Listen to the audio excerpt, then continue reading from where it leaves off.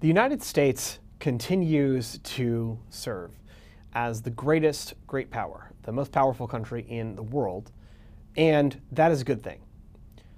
The hegemony of the United States in the world provides peace and prosperity not only to Americans, but to much of the world. However, hegemony doesn't come without a cost. It can be very expensive for the United States to act as a unilateral power. However, there are examples of successful hegemons in the past that have relied on allies to supplement and strengthen their own power. Thus, we could think about the United States, even as it faces great power competition, as developing a network and series of alliances that could help strengthen U.S. power and influence around the globe. So what might this alliance-based strategy look like? What are the benefits? And what are the potential costs that might come from relying on our allies for specific things in terms of American security? I'm Dr. Nolte, and this is Blind Politics.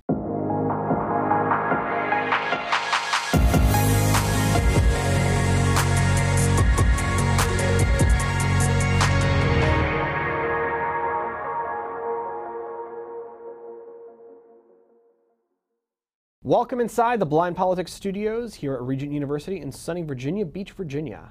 I'm Dr. A.J. Nolte, Assistant Professor of Government at Regent University's Robertson School of Government, and this is Blind Politics. Once again, views expressed in this podcast do not represent those of either Regent University or the Robertson School. Please remember that you can rate and subscribe to this podcast on your favorite podcast provider. You can also find us on American One. That's American, the number one, a provider of top-notch conservative and center-right podcasts on politics, culture, sports, and everything in between. So, wanted to do a little bit more of a deep dive into international relations and the position of the United States. This isn't the first episode we've done on IR theory and international relations, the position of the United States. But in this one, I wanted to focus in a little bit more on strategically how the United States can benefit from its system of alliances around the world. War is expensive, and great power war is the most expensive of all. The conflict between Russia and Ukraine should have brought that home to us by now, and certainly we can look at just the sheer cost economically in terms of human lives and human suffering, both in the immediate area where the war is happening and even around the world, due to things like the food crisis. Okay?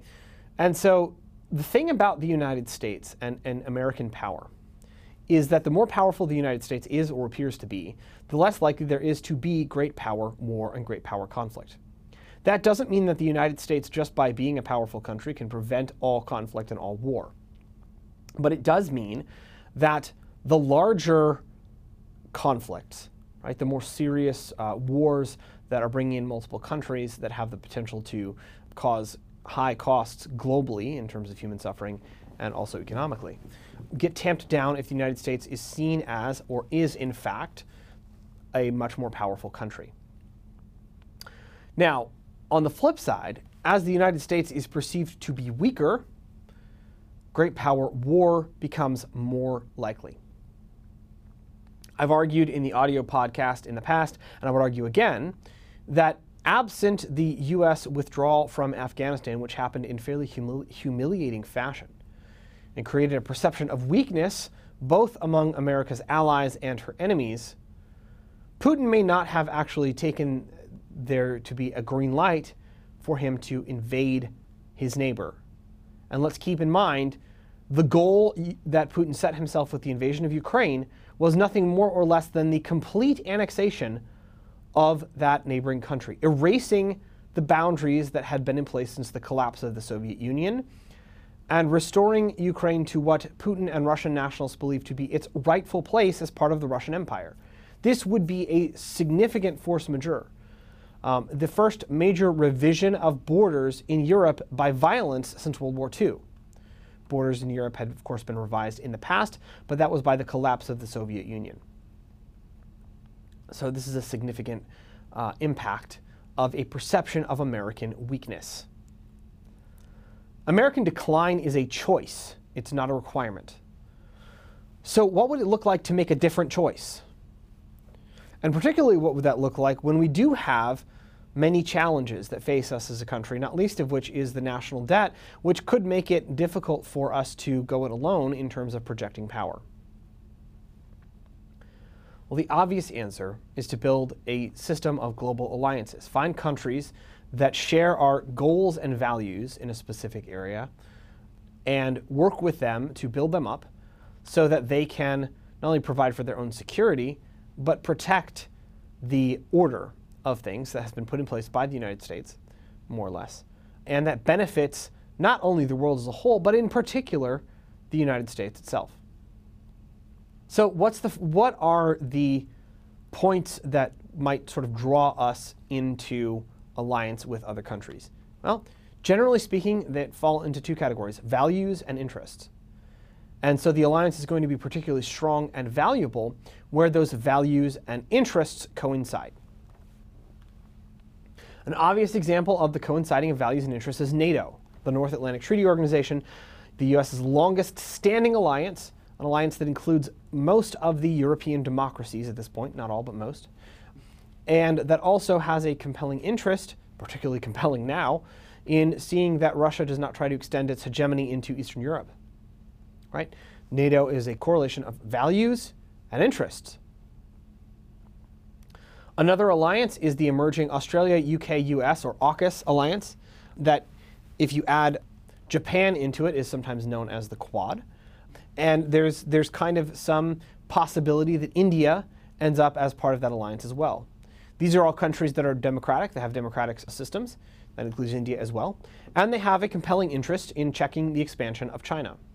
That is a pretty substantial alliance if you think about it in terms of the military capacities of Australia, the UK, the United States, the developing capacities of India, and if there is in fact a revision of the Japanese constitution, which that would be a conversation that might happen at some point on this podcast as well.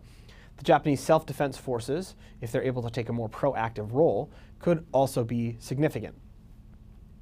It's worth keeping in mind that South Korea and Taiwan are already US allies. So you can see the emergence of an alliance system in Eastern Europe, or Eastern Asia, and also, to a certain extent, South Asia, going all the way down to Australia, that could contain China. There are a couple pieces missing from that alliance that we might want to cultivate closer relationships with a couple of countries. The one that jumps out right off the bat is Indonesia.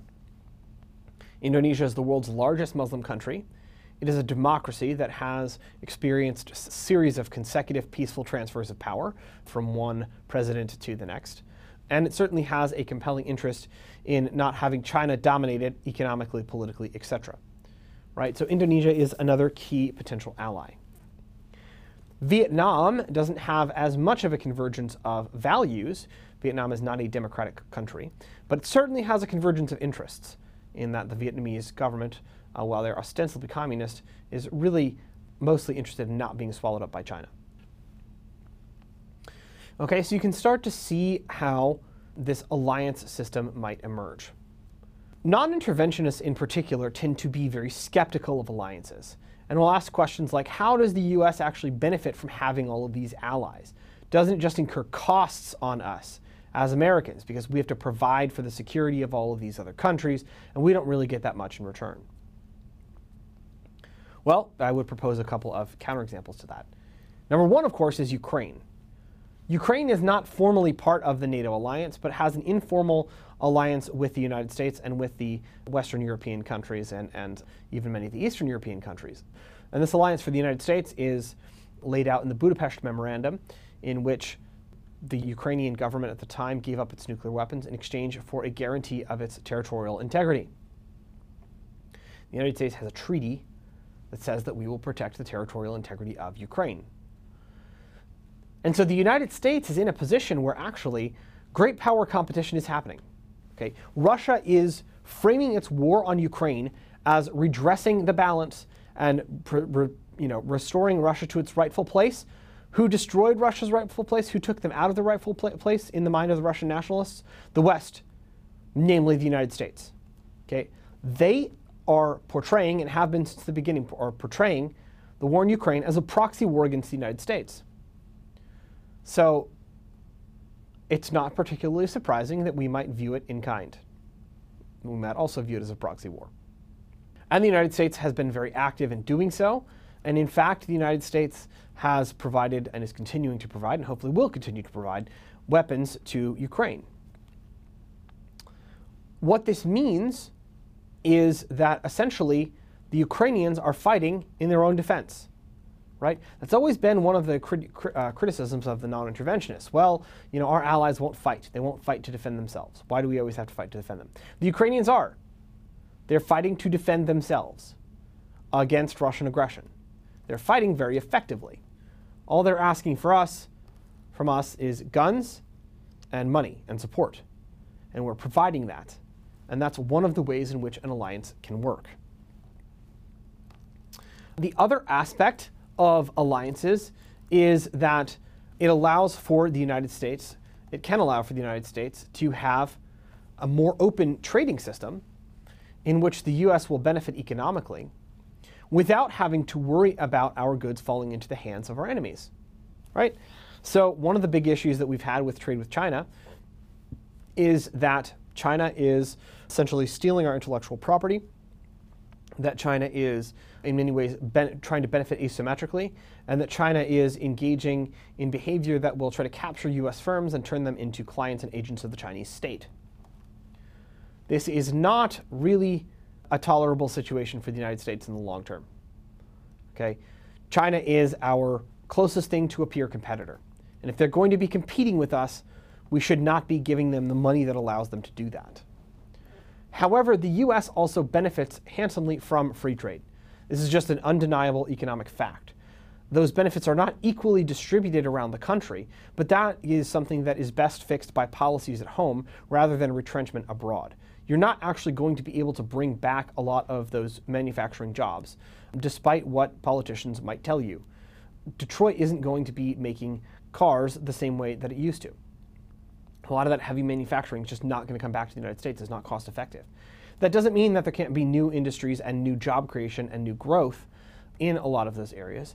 It doesn't mean that there can't be economic revitalization in the Rust Belt, and there should be. And we have not done sufficient work to make that happen, and there hasn't been sufficient policy focus on that.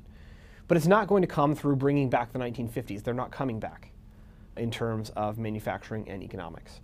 Okay?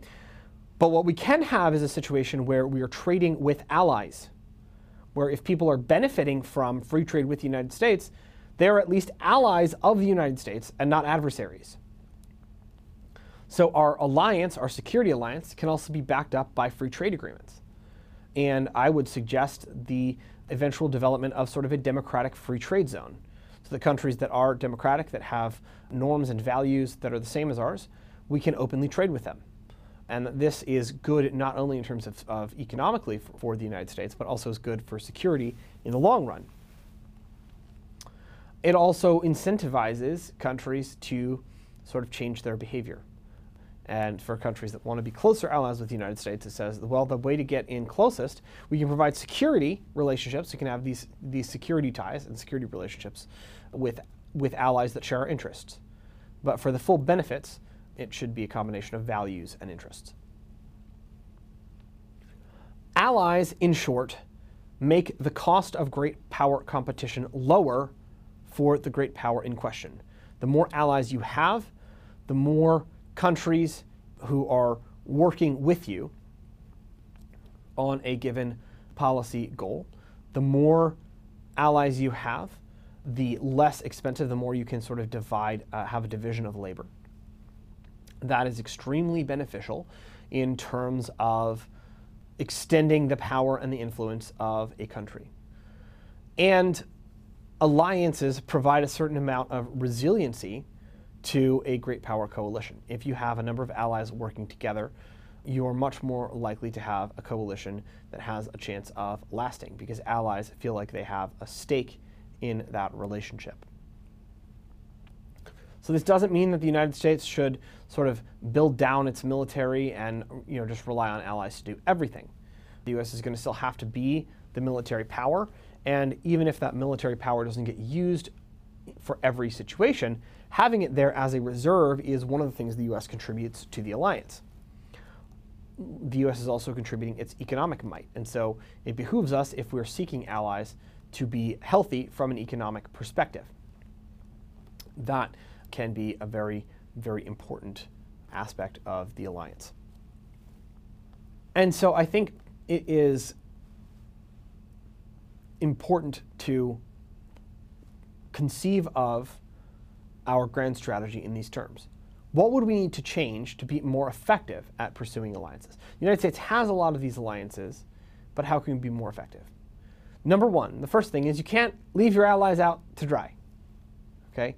And this is a challenge for democracy. If you're making an alliance with someone, it is in your interests and it is consistent with your values that you actually back up your ally. You don't want to be seen as somebody who abandons your allies. Unfortunately, in the Middle East and parts of Central Asia and Afghanistan, Iraq, and other areas, the U.S. has gotten a reputation for not being the best and most consistent ally. That's a bad reputation to have if you are relying on a grand strategy that wants you to bring your allies in and make them a significant force multiplier, okay? Second is you need to understand your allies and what their values are, what their interests are, and know how far they can and can't go with you on any given policy priority. You're never going to be able to rely on allies to agree with you on everything. That's not practical and it's not feasible. And it doesn't make the alliance less important. So if your allies can't go with you on a specific thing, then you bring in another coalition. The alliance system needs to be flexible, and flexible enough to account for the various different interests and sometimes even values of your allies. Right? So you need to have a good understanding of your allies, what makes them tick, what they can do, and what they can't do. And don't try to put them in a position where you're asking them to do something they can't do. Third thing is not all allies are created equal. Some allies will share our values and interests. Some, particularly in the Middle East, many of them will share our interests but not necessarily our values. While it would be best if they aligned on both values and interests, again, you have to know how far and when and to what extent you can push allies and to what extent you can't. Understand their interests, understand their own realities and the flexibilities therein. It's probably not going to be feasible for us to see democracy in Saudi Arabia anytime soon, for example. But can there be moves towards certain types of liberalization to bring them slightly more into accord with our values? That might be a possibility. Finally, think strategically about ways in which the alliance system can be expanded. Right? If a country doesn't share our values, doesn't share our interests, but there is a regime change in that country, are there ways to then open things up so that they might be more open to or interested in an alliance in the future, right? The more allies you can have, the less work you have to do as a hegemon, right? And hegemonic powers should aspire to a certain kind of laziness. The less you actually have to employ your powers and demonstrate your strength, the better off you will be in the long run, as long as you don't get complacent. And that's the final point. Don't allow yourself to become complacent just because you have allies. Make sure that you are staying vigilant, make sure that you are staying on top of things, and that you are maintaining your position as the hegemonic power, not just in the region, but also globally, right? American hegemony, as I said at the outset, is good for us and it's good for the world. There's no realistic alternative that would be better. And so preserving that is a good thing, is a morally good thing to do, and is also very much in our interests, because declining hegemons don't last very long. Alliances can strengthen and expand those coalitions. They can strengthen and expand the power of hegemons. And successful hegemons in the past have often relied on allies. You could think about the Romans at a certain time in their history when they're rising. They had a lot of allies and subsequently clients. Britain often worked through allies and through an alliance system in its position as a hegemon. And of course, the United States in the Cold War relied on a system of alliances that was ultimately stronger than the system of alliances the Soviet Union had.